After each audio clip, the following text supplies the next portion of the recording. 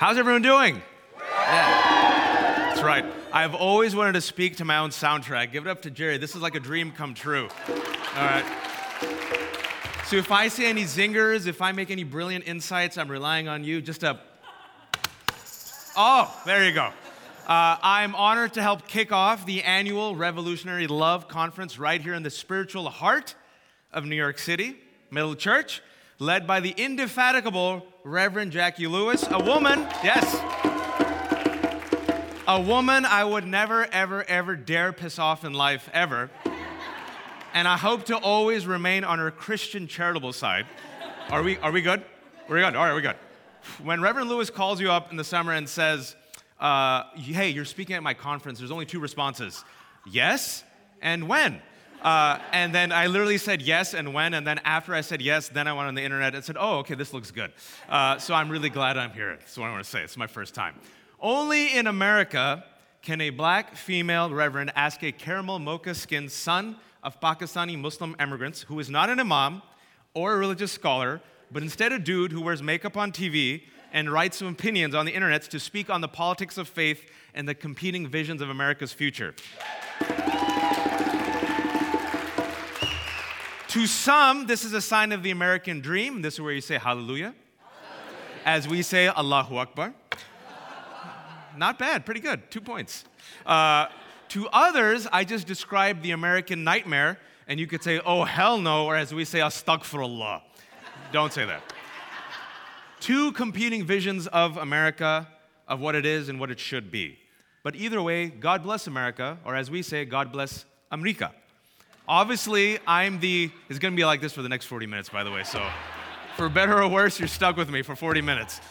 I'm the ideal choice to kick off such an important conference in front of such august company. In fact, I was so ideal that Reverend Lewis straight up told me I wasn't even her first choice. She asked me after inviting the following people: Raza Aslan, Riz Ahmed, Hassan Minaj, Fareed Zakaria, Sanjay Gupta, Mindy Kaling, and the brown dude who won the spelling bee competition on ESPN, all right? After all of them said no, then she turned to me. So I'm honored to be here as your desperate last pick, 8th choice brown Muslim speaker for today's conference. Thank you for the pity applause. I will take all the pity applause I can get. Now, first, I hope you're not bored by my talk. I mean it. I'm in a house of worship. I'm a person of faith. And I believe that it is a sin in all religions to bore an audience. Yes? I believe there's a verse in the Bible in Corinthians, verily thou shan't boreth an audience, or thou shall endeth in hell. Is that a verse? I read it in a Bible signed by Donald Trump. It's one of those Bibles. Too soon? Too soon? Or not soon enough? It's going to be like this for the next 35 minutes. The regret on her face, she's like, should have invited the spelling bee guy. He could have spelled regret. Secondly, my talk, thank you for that, thank you.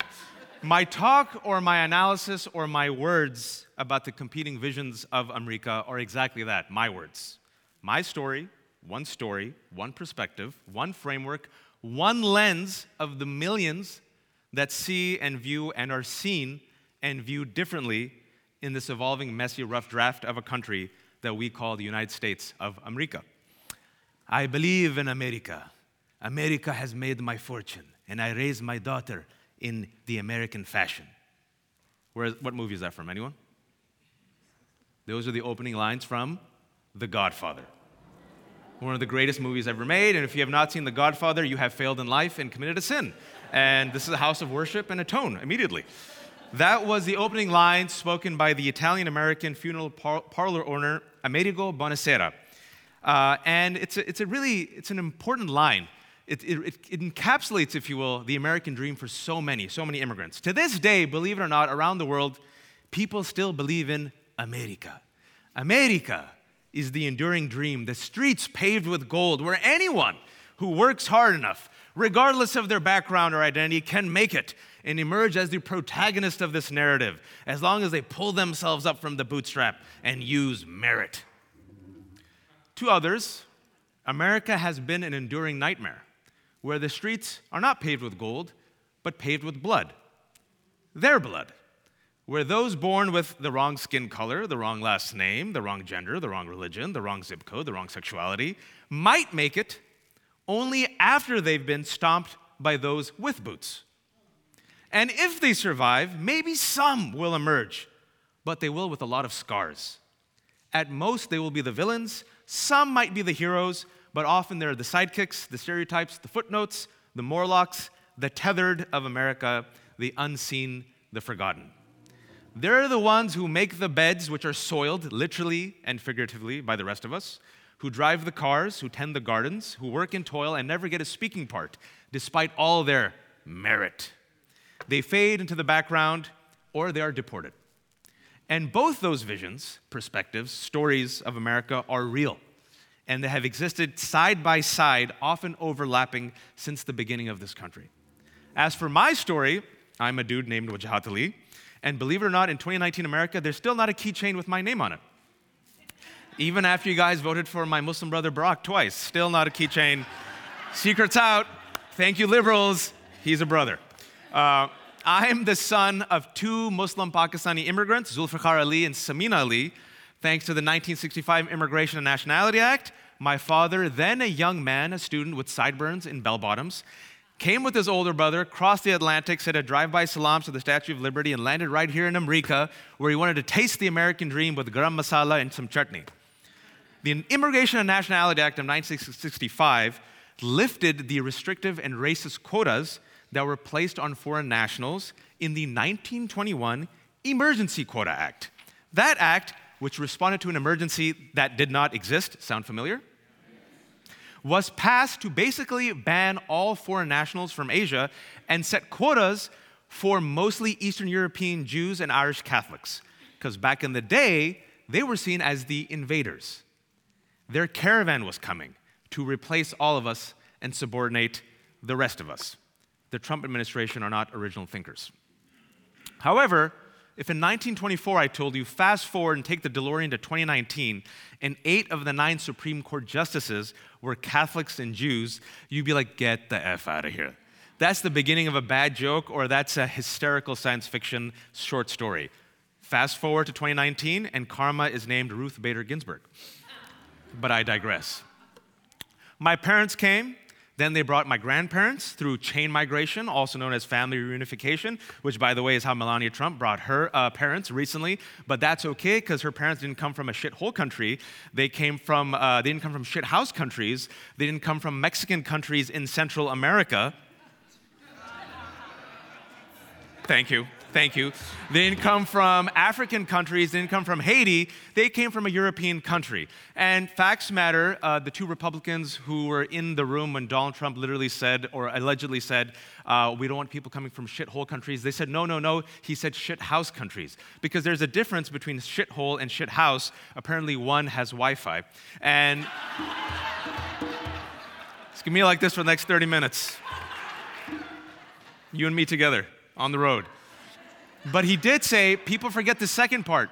He said, why can't they come from countries like Norway? Now, I've been to Norway. I love Norway. Some of my best friends are the Norwegians. I love the moderate Norwegians. I was the darkest thing in Norway. Norway is so white, my teeth were white for 6 months after coming to Norway, right? Coming back from Norway. So just to let you know that the President of the United States of America is fine with people coming from countries like Norway, but not from the shithole/shithouse countries. I don't know where Pakistan was. I'm assuming it's not part of the Norwegian countries. All right, but like most immigrants, my parents came, my grandparents came, and they integrated. They did not assimilate, they integrated. Because really, who wants to melt into anything? I don't want to be in a pot, and I don't want to melt. I like my human form. I like being a solid substance. So my grandmother, born and raised in India, who came here in her 50s, swear to God, taught my mother how to make biryani in an American kitchen while wearing bell-bottoms and listening to the Doobie Brothers. All right? True story. My father, who came here as a young student in his early 20s, brought with him his Nusrat Fateh Ali records and also Jimi Hendrix records. Eventually, they moderated and learned to tolerate turkey and actually had turkey during Thanksgiving. But to this day, 2019, my mother says, I don't understand. Why do white people like this dry bird? Why? But they still integrated. She doesn't get it. She goes, can't we just have chicken? Why, Wajahat? And I'm like, just do it. Be an American. And finally, in our American house, we have turkey next to keema, next to chicken tikka masala, next to chai. The American dream. Eventually, they had me, their only child, in 1980. And in order for me to blend in, they decided to name me Wajahat. The most mainstream name of all time. In addition, they decided not to teach me English, because who needs English growing up in the Bay Area, California in 1980? I'm telling you, they did not assimilate. They integrated. In fact, the true story is when I went to school, Child's Hideaway Preschool, they dropped me off, I only knew 3 phrases or words of English. The first word was shut up, because my mother used to say shut up. The second word was idiot, because my mother used to say shut up, idiot. True story. And if those grew up in the 80s, you guys remember the commercial, the Uh-oh Spaghetti commercials? Yeah, so I used to say Uh-oh Pasgerio because I was a fob kid. So shut up, idiot, Uh-oh Pasgerio. The only Desi and Muslim kid in Child's Hideaway Preschool. I was also very healthy, which is a way of saying I was also very big-boned, which is also a way of saying I was very mashallah, which is also I was fat, all right? I was fat. Thank you for that. I was so fat, and this is where you have to ask, how fat were you? Thank you. I was so fat that the only pants I could wear were husky pants. Who here? Well, there you go. 1, 2, 3, 4. Give me more. There has to be more. 5, 6. There you go. It's a safe space. 7, 8. Can I get 10? Can I get 10? 9. Look at that. That one guy's like, me. Oh, my God. He's crying. The trauma's coming back. He goes, I repressed it, man. The pain, the memories. You and I, you see, that was the quickest hand up and hand down I've ever seen in my life. You and I remember husky pants were located at the end of Mervyn's. There was a section called Husky, and literally husky pants were so demeaning. On the entire right butt cheek, the shank of your butt, in Times New Roman 90 font, it said Husky. You could see it from space, all right? So I was fat, mashallah healthy, wearing husky pants, who couldn't speak English, brown, sweating profusely. I was sick. I was left-handed. If anyone knows anything about Asian cultures, there you go. You only do one thing with the left hand. You know what I'm talking about. I'm going to call you out. You know what I'm talking about. I was so awkward. Let's just have fun. I was so awkward, and my parents, who did not assimilate, they wanted to convert me. So my mom used to hold my left hand behind my back, and my grandmother used to throw tennis balls at me, thinking I would convert to right-handedness. My Wasif Chacha, who was a doctor, came in one day and saw tennis balls bouncing off my belly, and literally he's like, let it go. Let it go. He's left-handed. So basically what I was saying is I was a winner. I was a winner at life.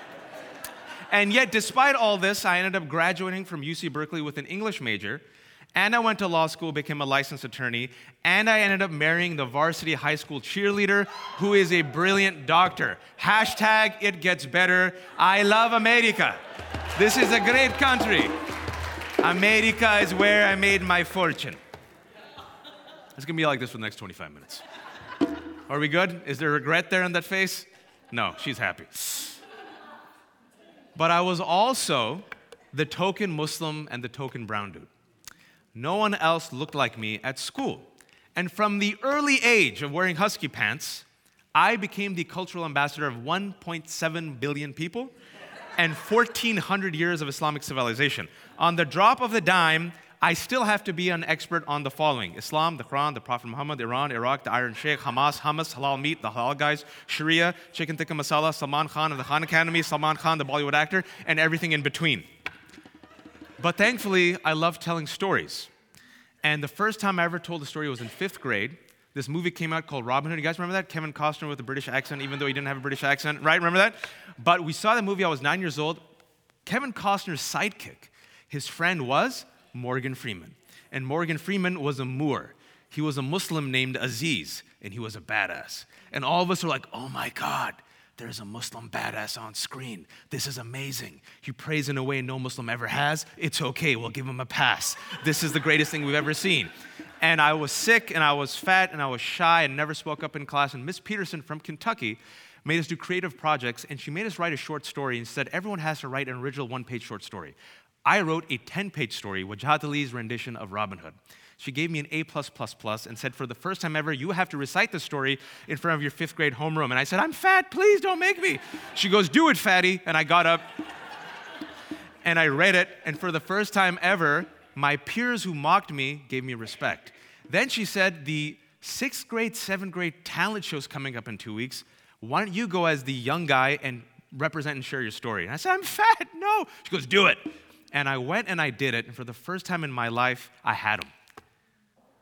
For the first time ever, after 10 minutes, they applauded.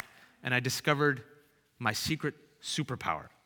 There is a power in telling and sharing stories. Afterwards, I went to an all-boys Jesuit Catholic high school, Bellarmine, because of course. And who here has gone to an all-boys or all-girls Catholic school? All right. We all know, like, secretly, but not so secretly, they kind of want to convert you and, like, make you into a priest, right? So every semester, there used to be, like, religious studies, Bible as literature, social justice. And who got the highest grade every semester in religious classes? Wajahat Ali, the token Muslim. And Father Allender used to read the grades, and his Jesuit heart just cracked each time. He goes, highest grade, Wajahat Ali, 2nd highest grade, Kalyan Neelam Raju, the Hindu, 3rd highest grade, Naveed Mustafavi, the lapsed Persian. And there was just like tears came down. But I love that Jesuit education because the motto was men for others. Men for others. Faith through action. And I encountered for the first time Christian Jesus in the Bible, and I read the stories. And I said, the stories of the prophets are like the stories of the prophets in the Quran. Jesus is like our Isa. Isa is Arabic for Jesus. Born to a Virgin Mary who taught compassion and love. And it was through the stories and through the service of faith through action that I became a better Muslim while going to an all-boys Jesuit Catholic high school. God bless America. Hallelujah, Allahu Akbar. Speaking of stories, though, there's a great quote. The universe is made of stories, not of atoms. I'll repeat that. The universe is made of stories, not of atoms. That is from a 20th century Jewish-American poet, Muriel Rukeyser. Human beings, science says, are the unique storytelling animals in existence. We understand and communicate everything through stories. Our religions, our morals, our values, our histories, our families, through stories. There's a famous saying in corporate America, no story, no sale. America is also made of many different stories, oftentimes competing stories. But if you aren't writing your story, and this might be the only profound thing I say today, if you aren't writing your story is always being written for you by others. And if you aren't telling your story is always being told to you by others. And for many Americans, they are not the protagonists of the 2019 American narrative. They are the rapists, the criminals, the caravan, the horde, the invaders, the sons of bitches, the enemies of the American people, the fake news, the terrorists. They are to be banned from serving in the military, banned from entering this country, separated from their family, and put in tender care facilities at the border. They are the other. And there's no room or space in our hearts or lands or imaginations or visions or narratives to accommodate them. I remember when 9/11 happened, unfortunately. When 9/11 happened, my personal story had a little plot twist.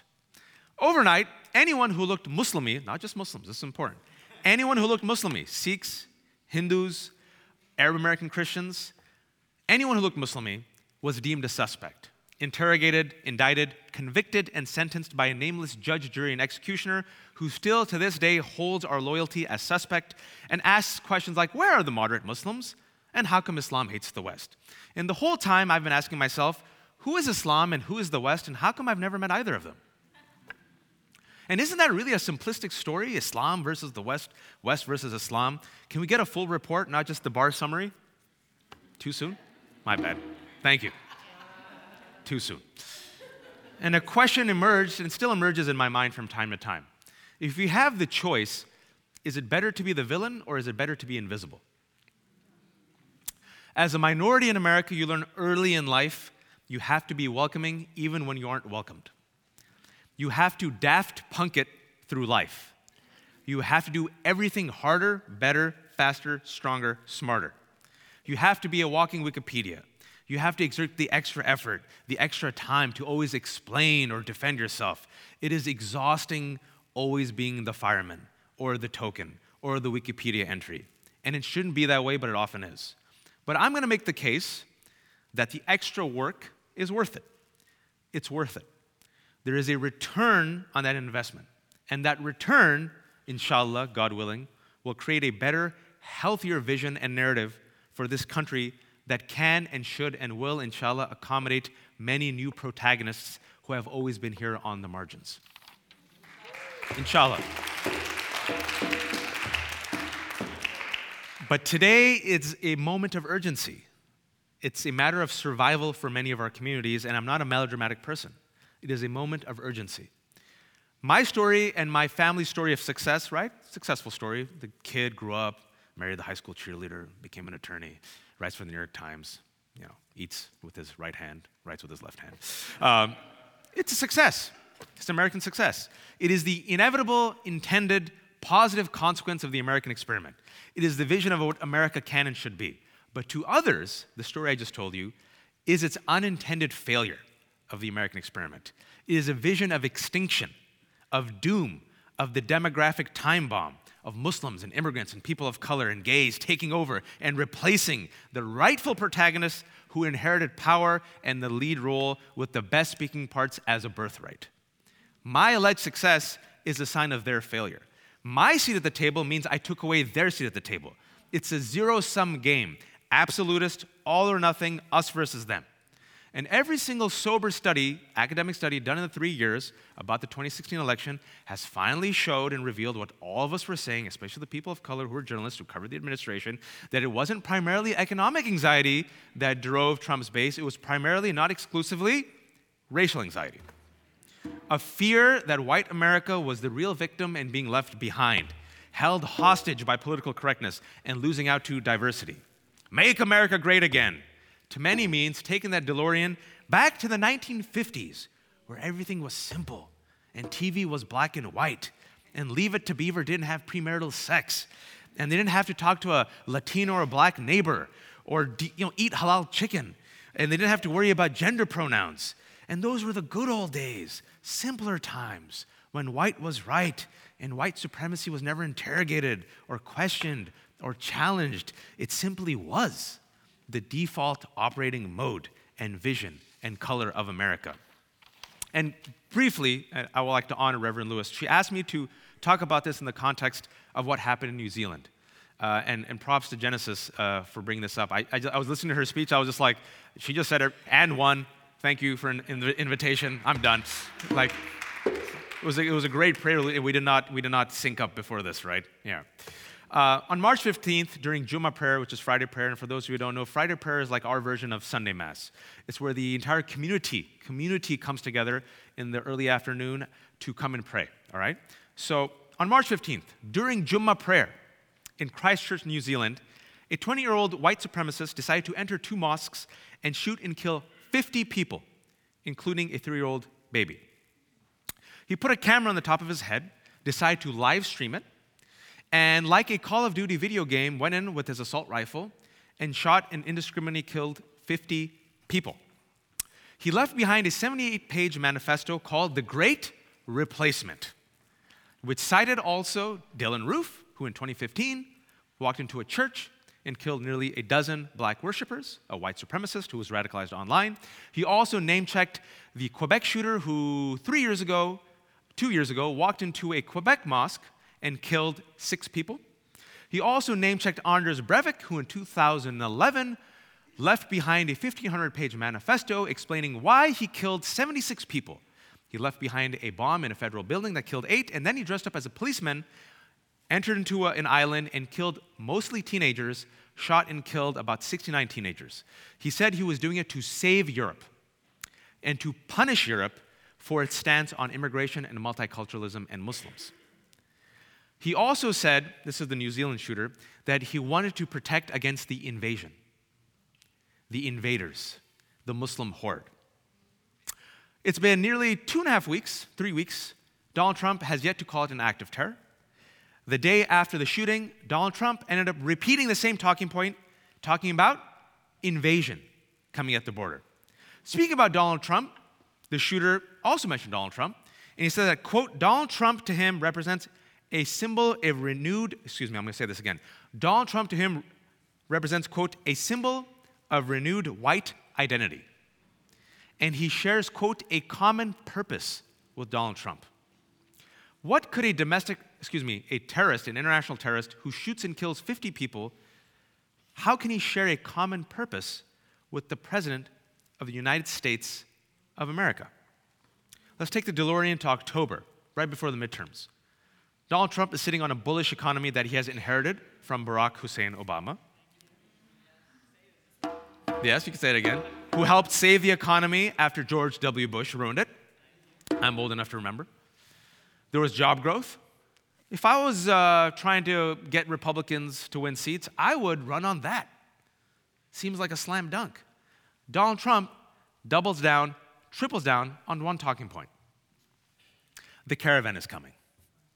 Rapists, MS-13, Mexicans, criminals, Middle Eastern suspects who might have left their prayer rugs at the border are coming to invade. It is a horde. They're taking over our culture. Sound familiar? Around this time, in Pittsburgh, Robert Bauer walked into the Tree of Life synagogue and shot and killed 11 worshipers. On a social media profile, he retweets a post of another white supremacist who says, we have to punish the filthy, evil Jews for bringing in the filthy, evil Muslims. Robert Bauer says, I don't care about the optics. I'm going in. I'm going to get them before they get us. I'm going to punish those who are bringing in these invaders. You guys still with me? Donald Trump, around the same time, decides to retweet and mainstream a white supremacist conspiracy theory, saying that George Soros, a Jewish American Hungarian billionaire, is helping fund the caravan. That conspiracy theory is the white supremacist conspiracy theory of the Great Replacement, which is the manifesto done by the shooter who walked into the New Zealand mosque and killed 50 people. The Great Replacement says that Jews are at the head of a cabal, an international conspiracy, using the savages, blacks, immigrants, and Muslims, to invade and overpopulate European lands and to eventually subordinate them. So who is repeating and mainstreaming a white supremacist conspiracy theory from their Twitter account? Donald Trump. This is an ideology of supremacy and hate that has now been mainstreamed by elected officials and media personalities. It is a global ideology of hate which has a deep infrastructure online, which uses to recruit people, promote their talking points, to target people, and to radicalize. This is what we're facing. It doesn't matter if they're the alt-right, white supremacists, white nationalists, people like Steve King, 9-term congressman in Iowa, who says openly on Twitter, we cannot replace our civilization with their babies. That's Steve King, 9-term congressman. They all share a common ideology of hate, which is white supremacy. This is what we're dealing with. And so we have several competing visions of America. But right now, we're also witnessing the death rattle of white supremacy. And the death rattle of white supremacy in America and Europe is creating a death march. And they're playing for all the marbles. And they're coming for all of us. Our success, it doesn't matter. It's like, oh, they'll come after the blacks. Oh, they'll just come after the Jews. Oh, they'll just come after the Muslims. Oh, they'll just come after the refugees. Nope. They're coming after all of us. And I just gave you 4 examples from the past 2 years. Our success, our happiness, our ascension, our children, especially our children, are a direct threat to their vision. It engulfs, it swarms, it replaces their vision. It literally darkens it.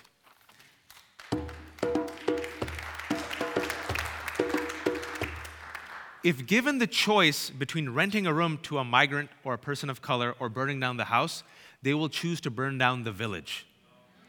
I'll give you 2 examples. Voting for Donald Trump, Brexit. So how can my vision or my narrative emerge when it must resist this absolutist force of violence and erasure? Right? That's the question. But I still believe, and I'm with Genesis on this, I still believe most people are decent. I believe most people are not absolutists. I believe most people are not extremist hate mongers. And despite what you might think with what I just said for the last 5 minutes, most are not lost, and most are not unwilling or unable to still connect. If we look at our prophets and our traditions, especially our religious traditions, there's a lot of beauty and power in our religious traditions, if I may say so. Religion gets a bad rap. I know why it does. And oftentimes it deserves to, because people have used it and abused it as a sword instead of a shield.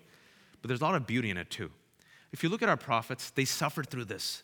They suffered much worse. And despite all the crap and all the hate, they chose to expand instead of constrict. Their hearts, their spirit, their narratives expanded. Their vision expanded to accommodate even those whom they disagreed with. They didn't give a false equivalence, all right? It wasn't both-siding everything. But they always tried to be decent when the world was indecent. When the world was cruel, they were loving. When the world was hateful, they were generous. When the world was quick to condemn, they were patient. When the world was rejecting, they were embracing. When others built walls, they gave refuge. And that's a narrative and vision of America for the future. That vision should be about expansion. It should move beyond toleration and towards acceptance and, dare I say, celebration of our different narratives and backgrounds. It should be challenging. It should be an invitation. It should be a journey which should be difficult and bumpy, but ultimately rewarding and oh so delicious. It's about allowing small disruption in our lives, moments that take away from the routine or comfort, but allow us to live out our shared values in new ways that add more diverse protagonists to our shared inclusive story. Days like today. You guys still with me? Have I bored you? No. I'm almost done. But we've all got work. I like you. Your check's in the mail. We have all got work to do. We've all got work to do. But without realizing it, America is always, I think America has always been this multicultural coalition of the willing. I call it like the ethnic Avengers. And if you're a DC person, let's just go with Justice League, all right? Justice League, ethnic Avengers, whatever. But just some of the side characters haven't gotten their solo movies yet, right? Finally, we're getting Black Panther, right? Finally, we're getting Wonder Woman, right? Finally, we're getting Captain Marvel, all right? And I'm not Pollyanna. I'm not a wide-eyed optimist. I'm a pragmatist. There are significant challenges. People are overwhelmed and exhausted, all right? There's income inequality. There's climate change, which apparently doesn't exist. Apparently, cancer is caused by wind turbines. Interesting, good to know. Wind is causing cancer, according to Donald Trump, if you guys have been paying attention. Last time I checked, beautiful, clean coal causes cancer, but that just might be me. Thank you for that. Thank you. That was for you. I practiced that one. Beautiful, clean coal. I love coal. There's natural disasters. More than 3,000 American citizens have died in Puerto Rico. Received zero funding. That's a natural emergency. There are hate crimes, there's terrorism, there's white supremacy, there's student debt, there's bad infrastructure. And that's not even like the top 10, okay? So it's easy to tap out. It is easy to be exhausted, but I will say this. Cynicism and apathy, although common, is cheap and lazy. Cynicism and apathy is cheap and lazy. It requires zero work. It requires zero investment. It means being a spectator in life, throwing out booze from the cheap seats. Being a participant in the ring means exposing yourself to pain and to discomfort every single day. Having your hopes shattered every single day. Having people betray you every single day. Having allies turn on you every single day. But it also means you're in the ring and you're helping push the ball forward. And now you will say, bro, who am I? I don't write for the New York Times. I don't wear makeup on TV like you and get on CNN. I'm not Reverend Jackie Lewis. I can't dance like her. I can't sing like her. I can't preach like her. Who am I? I'm nobody. I'm just a person who just walked in this church. I'm nobody, right? A lot of people think that. I'm nobody. I'm one person out of 8 billion people on this earth, 7 billion people on this earth. What difference can I make? I am a nobody. My story, even if I share it, who cares? Well, reflect on this. Every city is basically a community composed of individuals. The ocean is composed of a multitude of drops of waters, right? So first, have hope. There's a great saying of the Prophet Muhammad, peace be upon him, which I will share. I'll just paraphrase. And it's shared in Christianity and also in Judaism. He said, even if you see the day of judgment coming around the corner, plant a seed. Even if you see the day of judgment coming around the corner, plant a seed. And for many of us, we've already seen the 4 horsemen, and one of them is orange with tiny fingers. But still plant the seed. Have hope even though it's painful. And after having hope and investing in hope, I recommend 3 small actions. Number 1, having awareness. Number 2, making an intention. And number 3, action. Be aware. Open your eyes. Listen. See what's happening around you. Awareness. Most of us sleepwalk through life and then we die. Because it's easier that way. It's our soma. Be aware. Number 2, make the intention. Make the intention. Intention is powerful.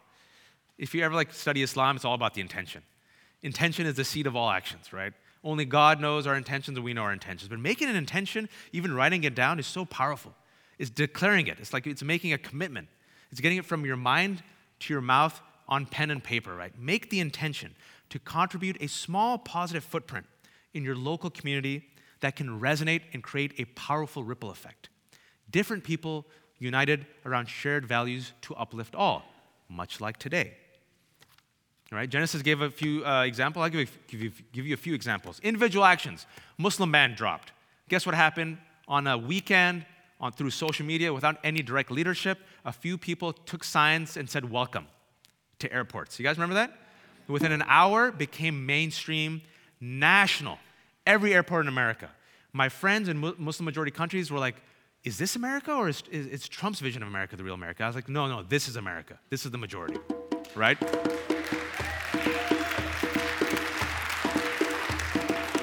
Individuals without power all decided to do the right thing. Support DACA kids. A Facebook post. A tweet. If you're in a conversation, just be like, I don't think they're rapists and criminals. I think they're just human beings who did the right thing and want a shot at the American dream. That small disruption changes people's perspectives. Interfaith, but not this kumbaya hummus nonsense, right? Challenge each other. Go into each other's spaces. Yeah, hummus is fine. We all love hummus. I love hummus. You love hummus. Who doesn't like hummus? But aren't you guys tired of these hummus conversations? I like hummus. You like hummus. We all like hummus. Let's never talk about Israel or Palestine. Let's never talk about, pro-choice or abortion. Let's never talk about gay marriage. I like hummus. Hummus? Let's do hummus. Hummus. No. Do real interfaith. Call each other up. Say, I'm a Jew, I want to go talk to Muslims at the mosque. Let's have uncomfortable conversations. I'm a Christian, I want to go talk to someone else. Let's have uncomfortable conversations. Unite to help over shared values. The homeless need our help. Climate needs our help. The streets need our help. Schools need our help, right? Media need voices and representatives. I work in the media. Guess what? We don't know sometimes. It's your job to call up and say, hey, when's the last time you talked to a progressive voice of faith about the 2020 elections? I'm here. Run for office. If you don't want to run for office, damn it, vote. Vote. Vote. Too many people have died for you not to vote. And also, if you're balling and killing it, use your money. Politicians, use that as a carrot. You want my vote? You want my community? Gonna have to earn it. Sorry, I had to become a slick son of immigrant businessman at that moment. But that's how America works. I'm finishing up. I have 2 minutes? You have so much time. I got 2 minutes. In your home, are you guys bored? No. All right, I like that. In your home, in your community, at work, be the vision of America you want this country to become through your daily actions. At the end of the day, that's the only thing we can control. That's the only thing we can control. And one quick story, because I'm not a kumbaya type of guy. But after the election, I told my agent, I said, send me to the Rust Belt. That's all. I just want to go to the Rust Belt. I want to be the darkest thing in the Rust Belt. Don't send me to New York anymore. Don't send me to California. Send me to Michigan. Send me to Ohio. Send me to Pennsylvania. Send me to Trump country. So all right, if you want to go. So I went and I gave talks right after the election for a year just in the Rust Belt. And I was talking at a college in Ohio. There was one gentleman who came up to me. And he's a middle-aged white guy. He said, I'm a middle-aged white guy, born and raised in the Rust Belt, rural Ohio. And let me just tell you, I'm with you, man. But guess what? Growing up, I swear to God, he said this, I never met a person of color. I did not talk to a person of color until I went to college. it was when I went to college and actually started engaging with people of color and becoming friends with them, it expanded my horizons. And I've been working on myself, and I'm trying to raise my kids this way, but thank you for not giving up on us. And there's a lot of people like us, but look, I'm with you, man. I'm with you. And like I said before, it's exhausting. I know it's exhausting, but it's worth it. Because what other choice do we have? And our prophets went through this, and they went through much worse, right? And you have to tell your story, especially as your story is being deliberately erased by some violent forces. We have to emerge as the protagonists of our own narrative and share it with the world, and we have to help each other share our narratives, share in our joys, share in our pain, share in our challenges, share in our happiness. I think it's okay to be happy sometimes. Our communities need joy and laughter and family and food and dancing. We need this. It's fuel for our spirits, because you can't just resist all the time. It wears down on you. You also have to expand. And sometimes you expand through laughter and dancing and medicine and joy and soul. The drumbeat of the soul, joy. And I'll finish this way with my kids. Look, I'm worried about the future. I am. And as who here is a parent? So I think about this. I think, what's my role as a parent, right? I'm 38 now. You think about your life, where life wanted to go, where it should have been. And I think, okay, I'm a parent. I got 2 babies. And I think, is my role Hodor in honor of Game of Thrones? Hodor, for those of you who don't know, is this giant whose entire sole purpose in life is to hold the door. Literally, for those of you who have seen Game of Thrones who haven't, his entire purpose in life is to hold the door and sacrifice his body to keep the demons at bay just so the characters can escape. So I'm like, is that my role as a parent? Am I Hodor? Do I just hold the door to keep the demons at bay so my kids have 5 minutes head start? Am I a janitor? Is my job to clean up all this crap that I both inherited and my generation, let's be honest, was responsible for? Or can I be a gardener? Plant the seeds. Maybe I won't enjoy the shade or the fruits, but maybe my kids can, And I think about it, I think it's all of the above. It's all of the above. And for me and my wife, the decision to be the gardener was to have babies. That was my audacious act of hope, right? I said, I'm going to have babies. That's what I'm going to invest in the future and have babies, which to many people, their vision is not of hope, but that's a vision of erasure, extinction, and doom, especially my babies. And when it came to naming my babies, I swear to God, this is a conversation happening in 2019 America. It should give you the chills.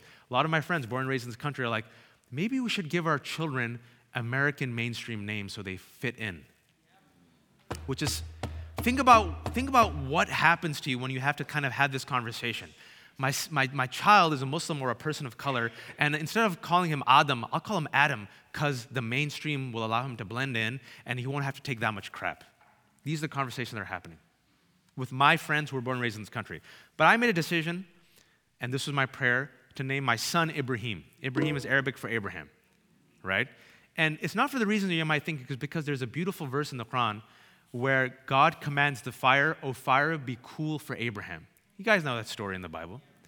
And so my prayer was, and the reason why I named my son Ibrahim was, my prayer is, may the fires of this world be cooled by and for Ibrahim and his generation. And then my daughter came out, Nusayba, and the reason why we named her Nusayba is because Nusayba in Islamic history is like this warrior princess. Nusayba was the woman who, when it came to battle and the men were running away, she's the one who took the sword and defended the prophet, and she got 12 gashes. She was the one, when she read the verses, she goes, how come all the verses are addressed to men? And then she went and asked the prophet directly, and 2 days later, the verse came, "O men and women."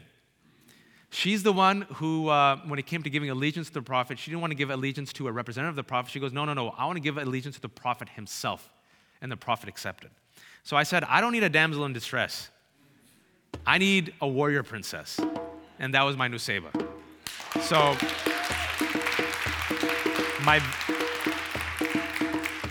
my last vision for my children is the following, for all of our children. This is my vision. I'll end on this, and I'm going to actually end on time. Who would have thought? Is my hope and my dream for my kids. My son's about to turn 5. My daughter's about to turn 3. They're really smart. They're really cute. They look just like their mother, thank God. I'm going to tell them that the American narrative belongs to you. You can and will be, inshallah, the protagonist of the American narrative. You can be anything you want to be. And I'm going to tell them You go get the appetizer, you go get the cheeses I can't pronounce, you go eat the olives and the dates, you go for the main course, you go for the dessert, you go for the chai, you go for everything. You go for everything. And inshallah, once you earn your seat at the table, you bring in our lamb biryani and place it next to the meatloaf and the dry turkey and the enchiladas. And your job isn't finished yet. Your job, once you make it, inshallah, all of our kids make it, is to then look behind you and see the kids who haven't made it, extend your hand and bring them to the table so all of our kids can eat the tasty American dream. Thank you for your time. Sit. Sit.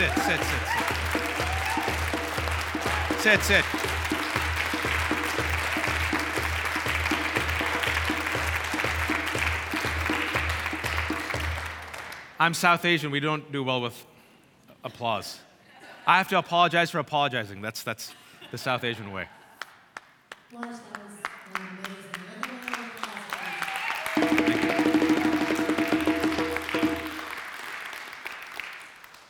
We are so lucky now that we get to have a conversation with Waj.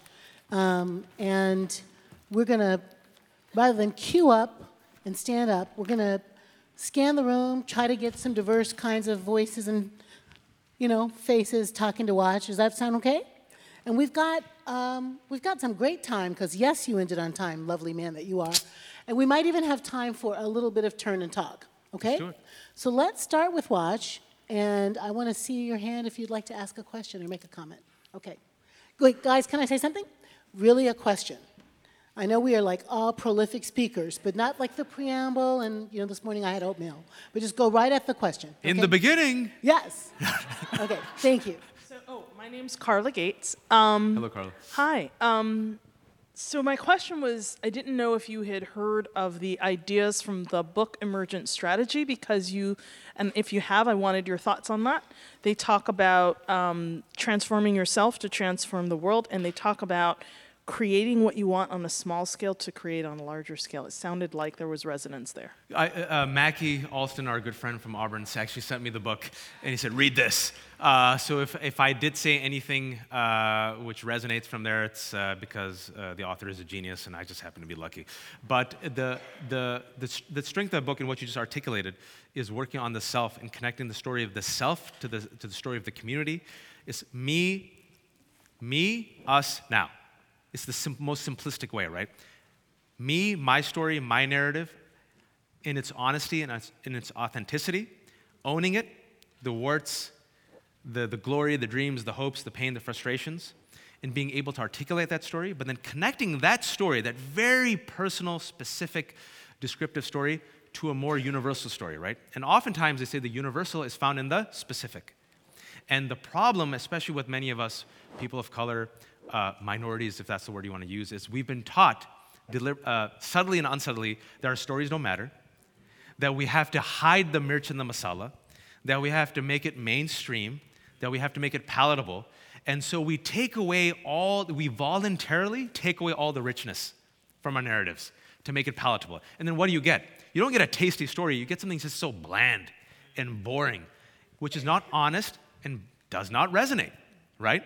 What I have seen I can only speak from my personal experience, is that when I lean in hard and just tell you my story and talk about the mirch and the masala and the husky pants and the ESL and I was also an ESL student, and the Pakistani immigrants, the specificity of my story, the universal is found through that specificity.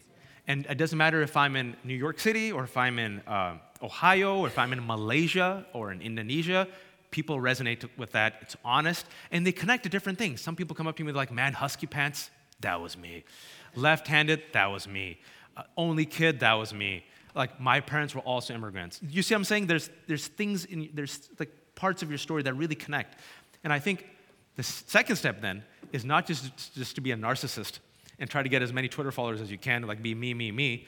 It's then how do you connect your personal narrative and journey and story to the challenges, the hopes of your community.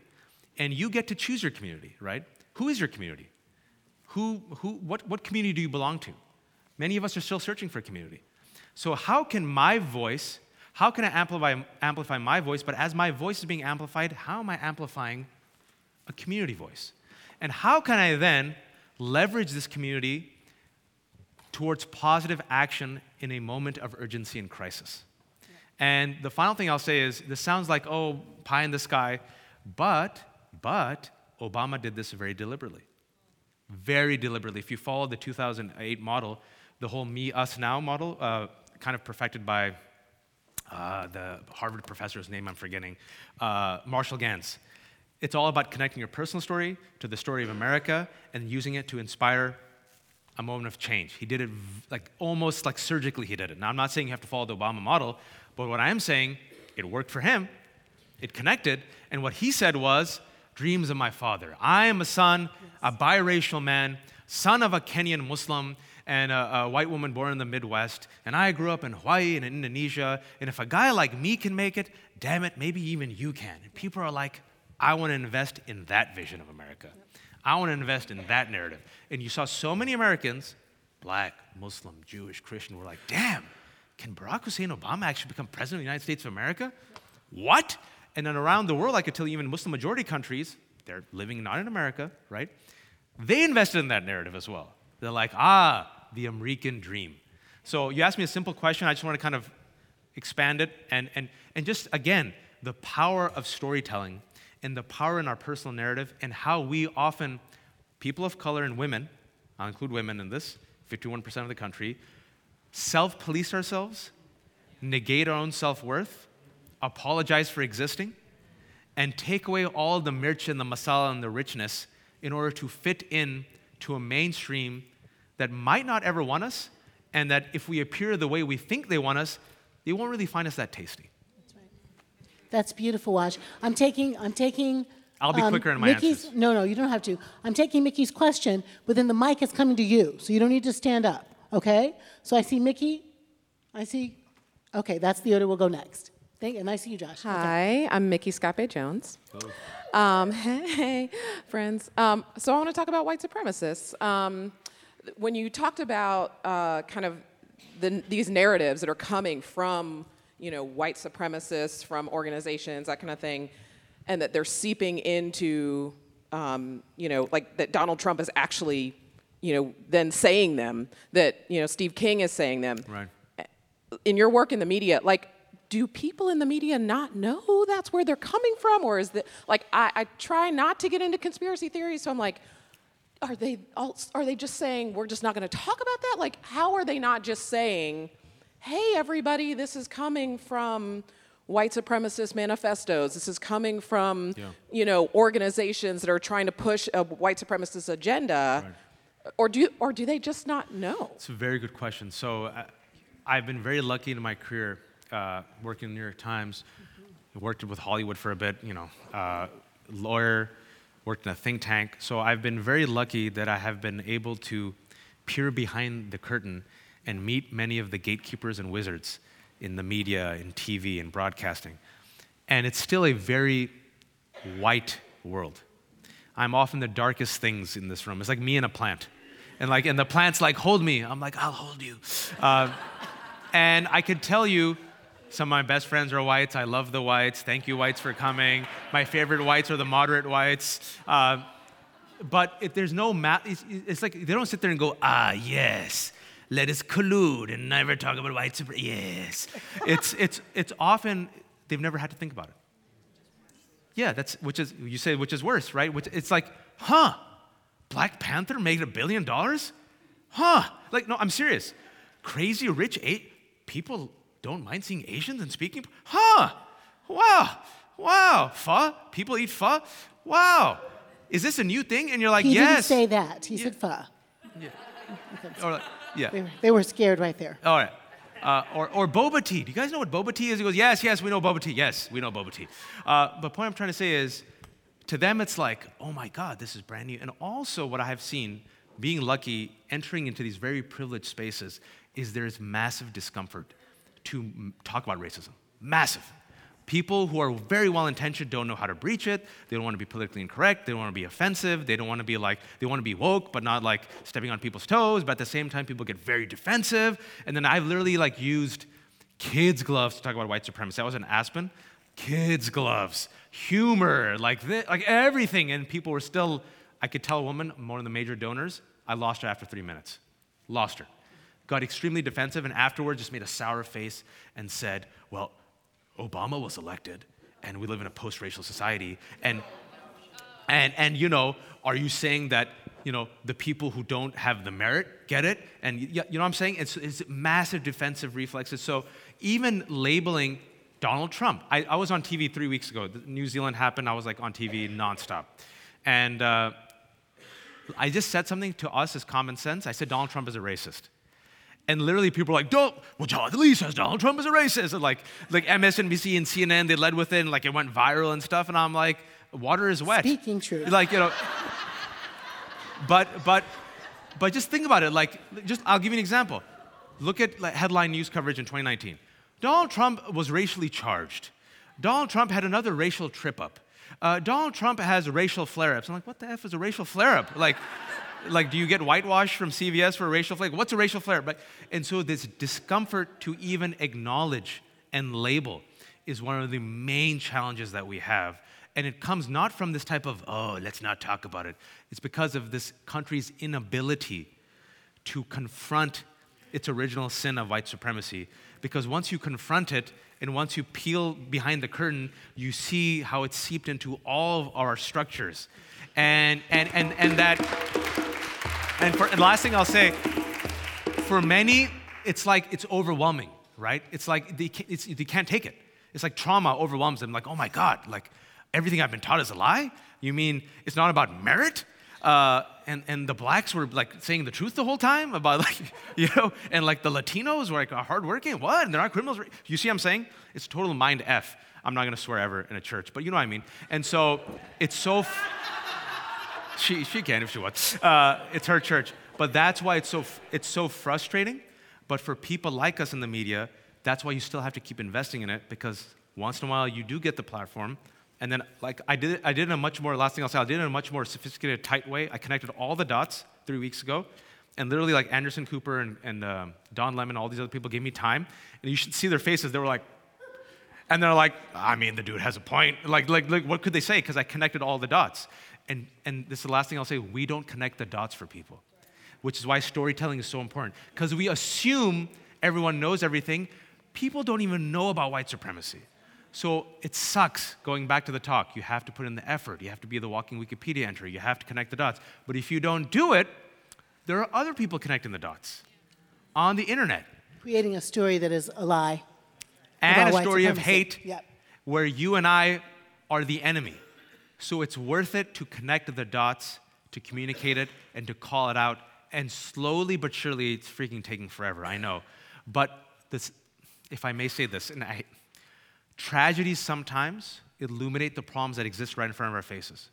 And so it took the death of 50 people and the manifesto, where he literally calls Donald Trump a renewed symbol of white pride, who shares a common purpose, for people to finally say, oh, maybe there's a problem here.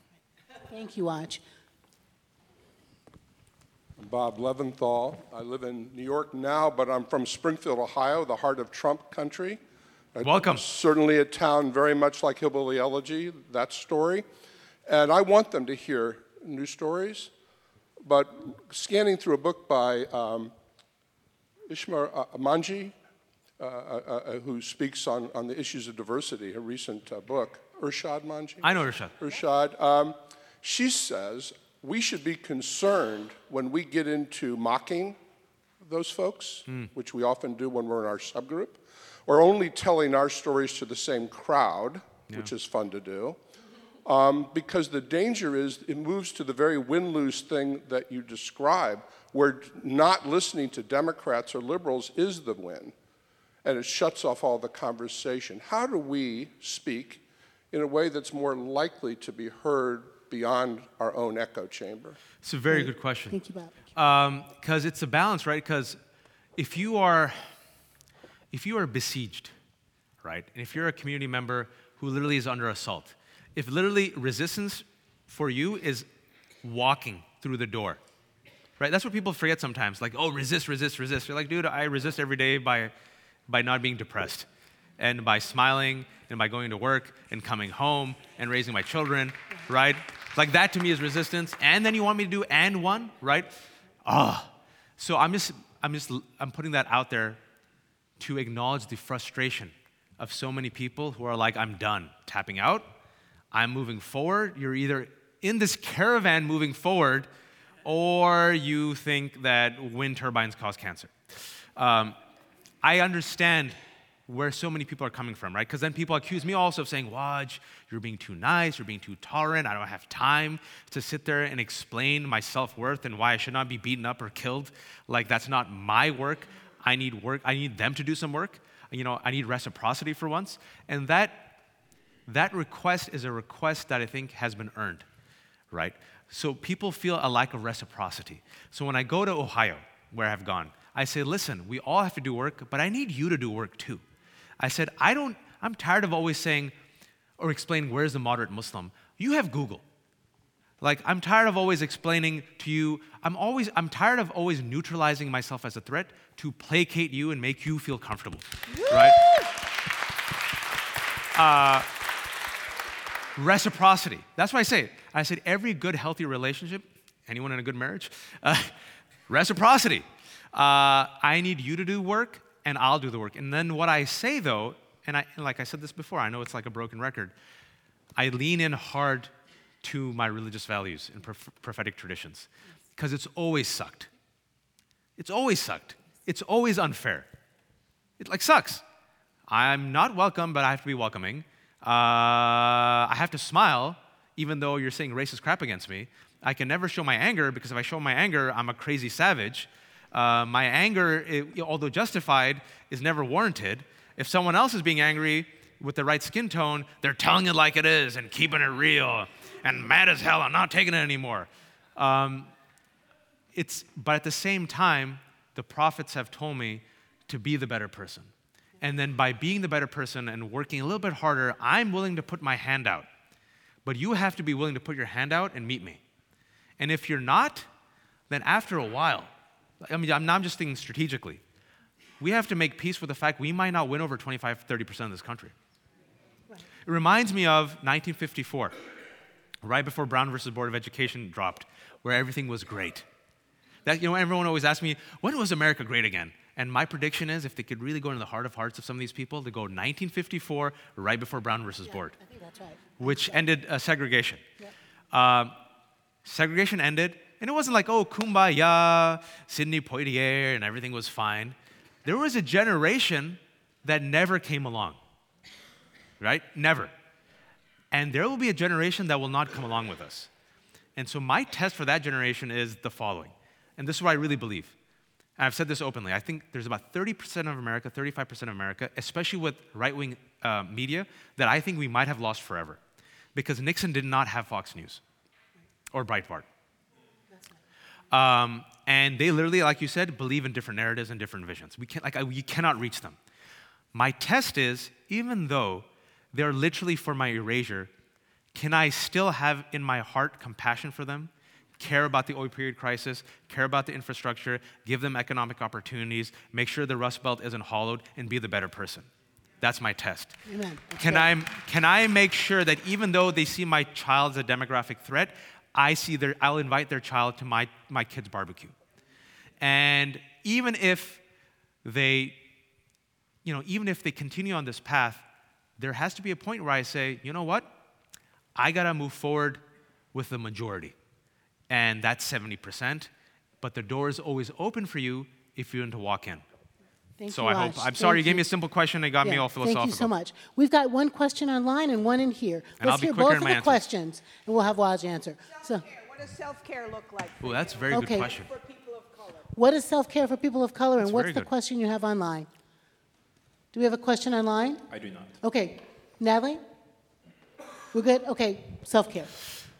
Self-care for me is I married up. I married hella up. See my wife, you're like, what? My dad to this day goes, don't mess this up, every week. He goes, I married way up, smarter, better looking, kind, compassionate. I sound like an old preacher. marry and have kids. But having a partner in life who you can really, let me put it this way.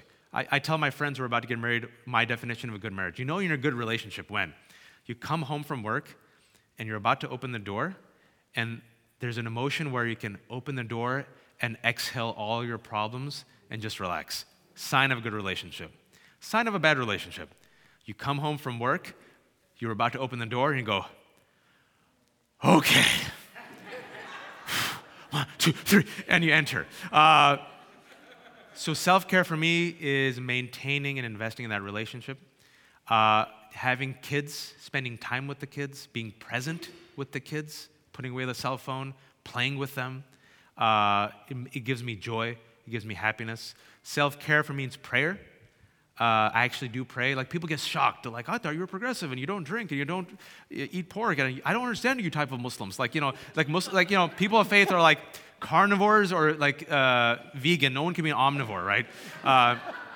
So I'm a teetotaling, praying, fasting Muslim. Who doesn't have a full beard, right? And so prayer, there's strength in prayer. There's strength in religious values. Like, there's strength in knowing that our prophets went through this. There's strength in knowing that you believe in a loving God. There's strength in knowing that maybe after all this hardship is done and we survive this life, that maybe a creator will embrace us. And then finally, I work out. Like, no, seriously, run, stay healthy, because we're in it for the long run. I see a lot of people, I'm so glad you asked this question because there's so many friends of mine who are like in this space. They're stressed. They eat poorly, they drink too much, they're in crappy relationships, they have heart problems, and then they think, you know what, I'm just gonna go hard in the paint and I'll tap out. I'm like, no, I need you to live until you're 85. I need to milk as much mileage from you as humanly possible. You dying at 50 does nothing for me. So you live till 85, be happy, take your breaks, read your comic books, watch Game of Thrones, find love, have joy. Get off social media sometimes, right? And if people are toxic in your life, get rid of that toxicity. And if anyone is bringing you down and calling you a sellout and you're not meeting their absolute litmus test, it's fine. You know your intentions. God knows your intentions. You'll do more good than bad. Stay with it, stay at it, and stay happy. Sorry, I talked too much. You good? Waj, that was amazing. Thank you so much for your wisdom, for your tough truth delivered with such humor. Everyone, give it up for Wajahat Ali. Thank you.